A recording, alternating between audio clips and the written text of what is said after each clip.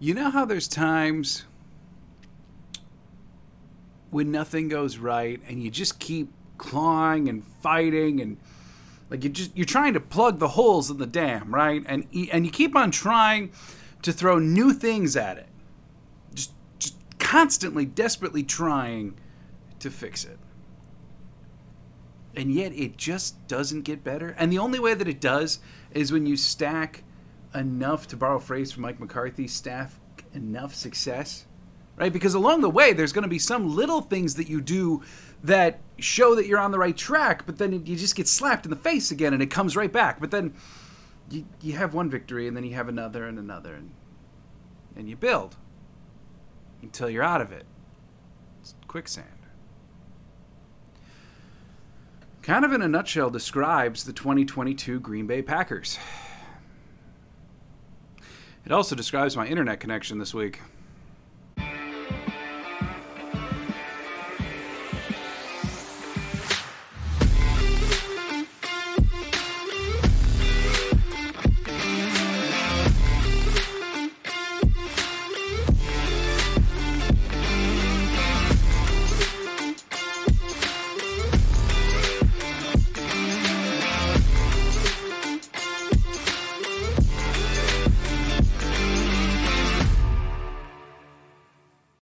Welcome to another episode of Lombardi Time Brews. I am your host, John Delray.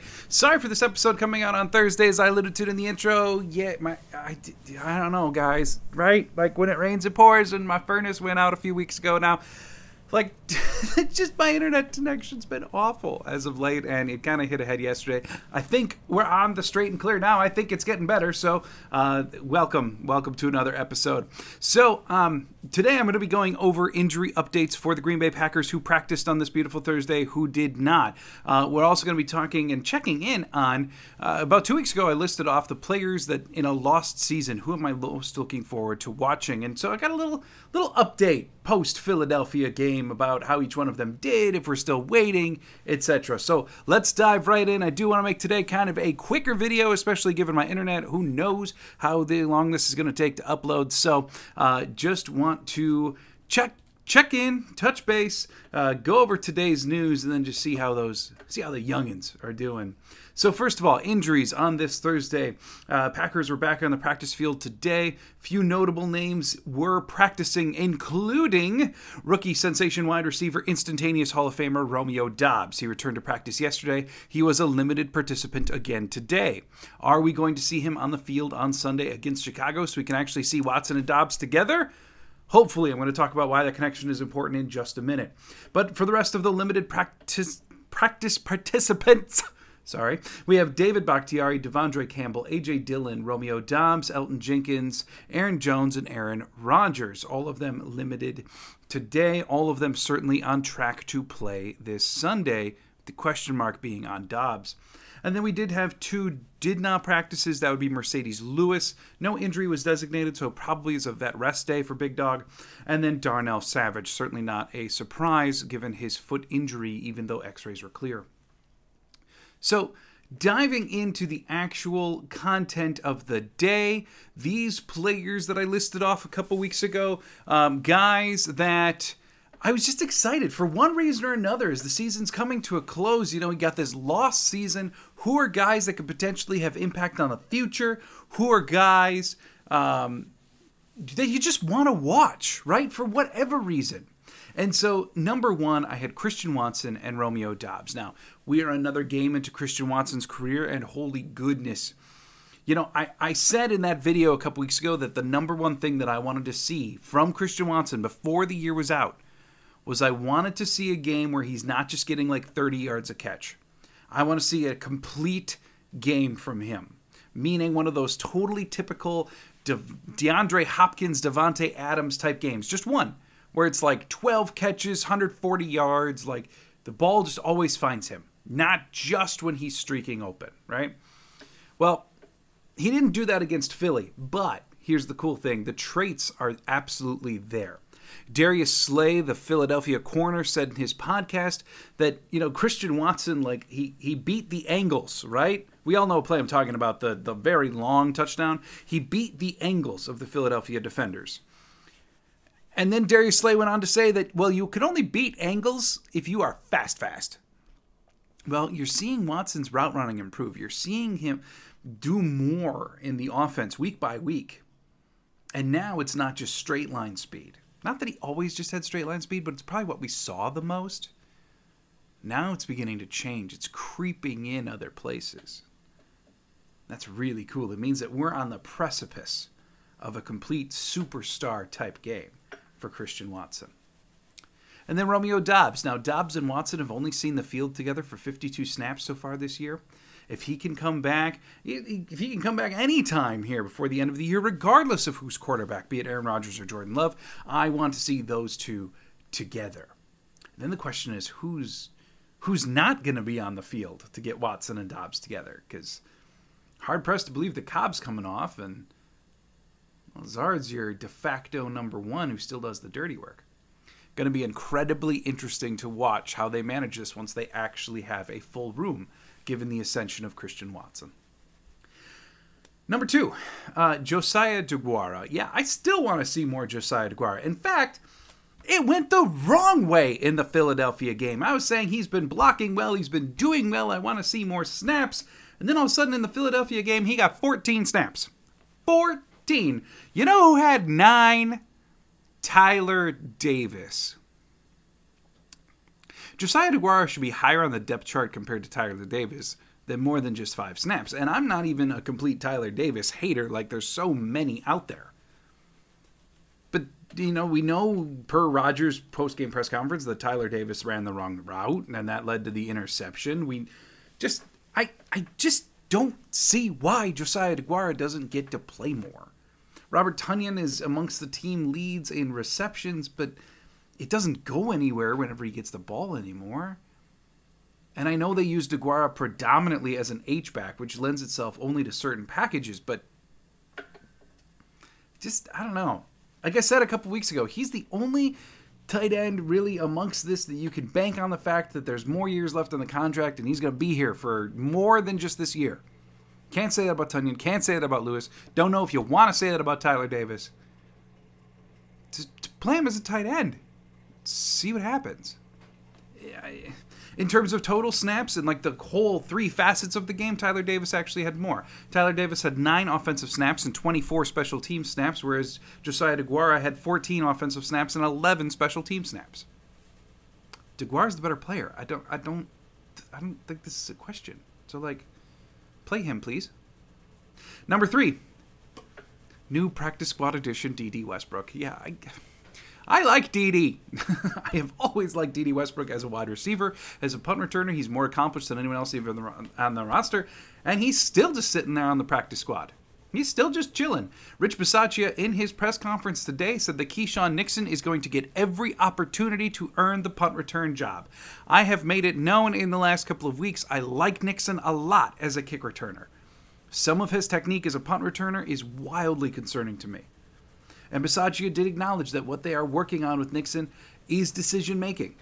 That it's a little different for every game depending on who they're facing, how well the blocking is going. And they need to work on that with Nixon, but they have complete faith that he'll get it. Great. I still don't like the way that he always catches the ball, a punt returner. I just don't. And that's not a knock on him. Kick returning and punt returning are very different skills. Every NFL player will tell you that. They are very different roles for a reason.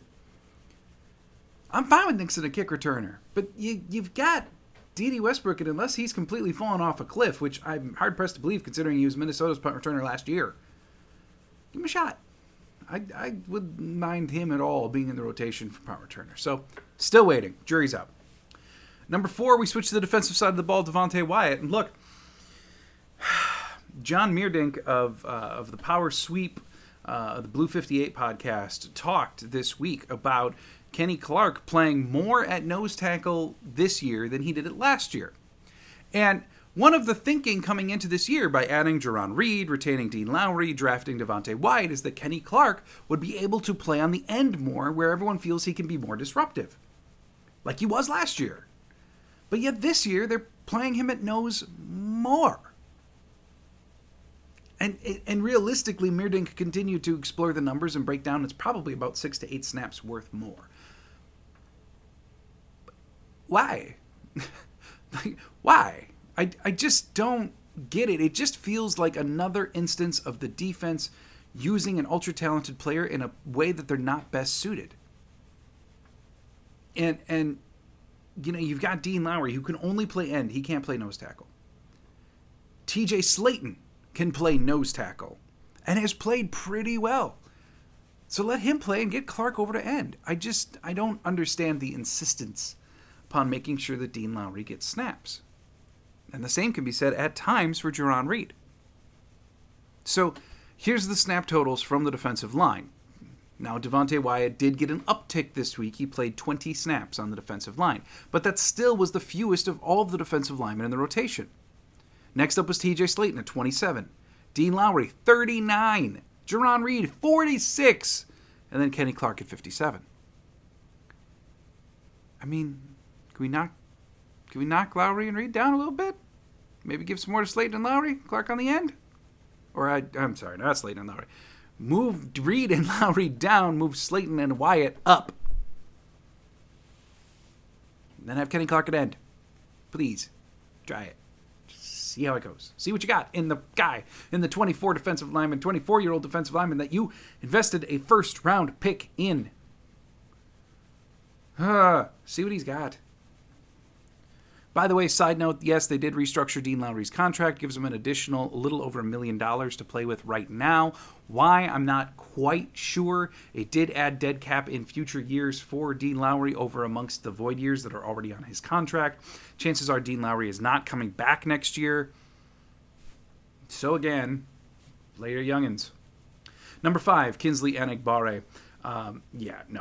He's been great. I love watching him go. He is a spark plug of effort and intensity. He's done some nice things against the run, too. He still needs to add some strength, but he is getting better against the run. To the point where I saw some conjecture online this week, specifically Twitter, about is he playing so well that Preston Smith suddenly becomes expendable given the cap issues next year? Whoa. Like, that's a lot. I don't know as if I'd go that far yet. I still like Preston Smith. Yes, he has his ups and downs. It's been well documented. But he's still Preston Smith. And I know Enagbare, I'm ready to label him with the special tag, that he is a special draft pick, that he's a very bright future. But I would love to see one complete year next year of him as a pro with Rashawn Gary and Preston Smith ahead. Almost the Rashawn Gary plan that they had when they had Z and Preston. It was always going to be at least 2 years of Z and Preston with Gary as the number 3, and I kind of want to see that one more year before I'm ready to crown Enagbare as full-on star at the edge position that we can get rid of Preston Smith. Number 6, 2 old guys, Mason Crosby and Randall Cobb. Yes, absolutely. Continue appreciating them. Mason Crosby missed an extra point this last week. Appreciate them. I've said quite a bit about them. I'll leave it at that. Now, Jordan Love, he's the next one. And yep. Very excited to see Jordan Love play. Now, Aaron Rodgers is going to play against the Bears this coming Sunday. And there is a beautiful poetry, no doubt about it. A beautiful poetry about the Bears and the Packers being all-time tied in the wins category. Most wins for any franchise in NFL history, Bears and Packers are tied. And there is a beautiful, beautiful story about Aaron Rodgers going into Soldier Field to take the all-time franchise lead in wins. This isn't head-to-head. This is all of it. To see Aaron Rodgers take it in Soldier Field, yeah, you can't write a better script than that. But after the bye, after the Bears game, see then, and I think there's some questions. And even Aaron Rodgers acknowledged yesterday that he'd be open to the conversation about about him sitting out, probably going on Phantom IR, so that Jordan Love can take over for the final 4 games. I'm in that camp. They got to see what Jordan Love can do sometime. They have to. Be it to up his trade value, be it to assess his trade value, be it to assess the 5th-year option, be it to assess whether he's the future or not. I'm not going to project right now. I have my opinions, but right now I'm not going to project as to which of those options are. But nonetheless, in order to do any of them, you have to see Jordan Love play. And in a lost season, when Rodgers is banged up to high hell, let him take the all-time lead in the wins category in Soldier Field, and then see where it goes. And you know what? Based upon how he played, I'm so excited to watch Jordan Love play football. Just to give us more to assess. Learn about him as a quarterback. Watch him come into his own. Now, I am going to add one this week. We now have checked in on everyone that I'm really excited to watch. But I'm going to add one. Safety, Rudy Ford. In the last 3 weeks, 2 of the last 3 games, Rudy Ford has been the highest graded defender of the Green Bay Packers on PFF. 2 of the last 3 weeks. And the grades aren't small either. They're like elite level grades. And then the 1 week where he wasn't the highest, he happened to be the lowest of all the defensive starters. So it is what it is. But he brings, kind of like Enagbare, he brings an energy, he brings a spark to a defense that desperately needs it. And if Rudy Ford can close out the year playing how he's been playing, he had 6 tackles, 3 assists against Philly. In a game where they missed 22 tackles.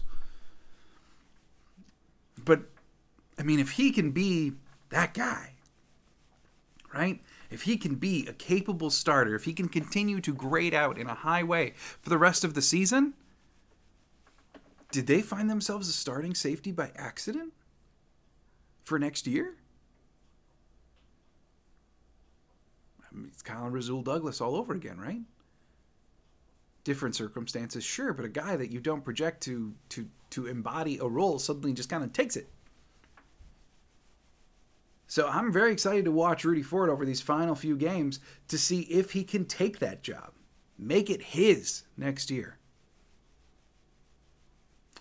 You know, no matter what, most metrics now have the Green Bay Packers at a 2% chance of making the playoffs. Even if they win out, if they win every game, run the table like 2016, if they win every single game, most metrics then put their chances at 48%. So even if they win out, they don't even have more than a 50% chance of making the playoffs. But you know what we all can do? Still find the good to watch. And for me, it's this list. What, the 10, 11 guys that I've got.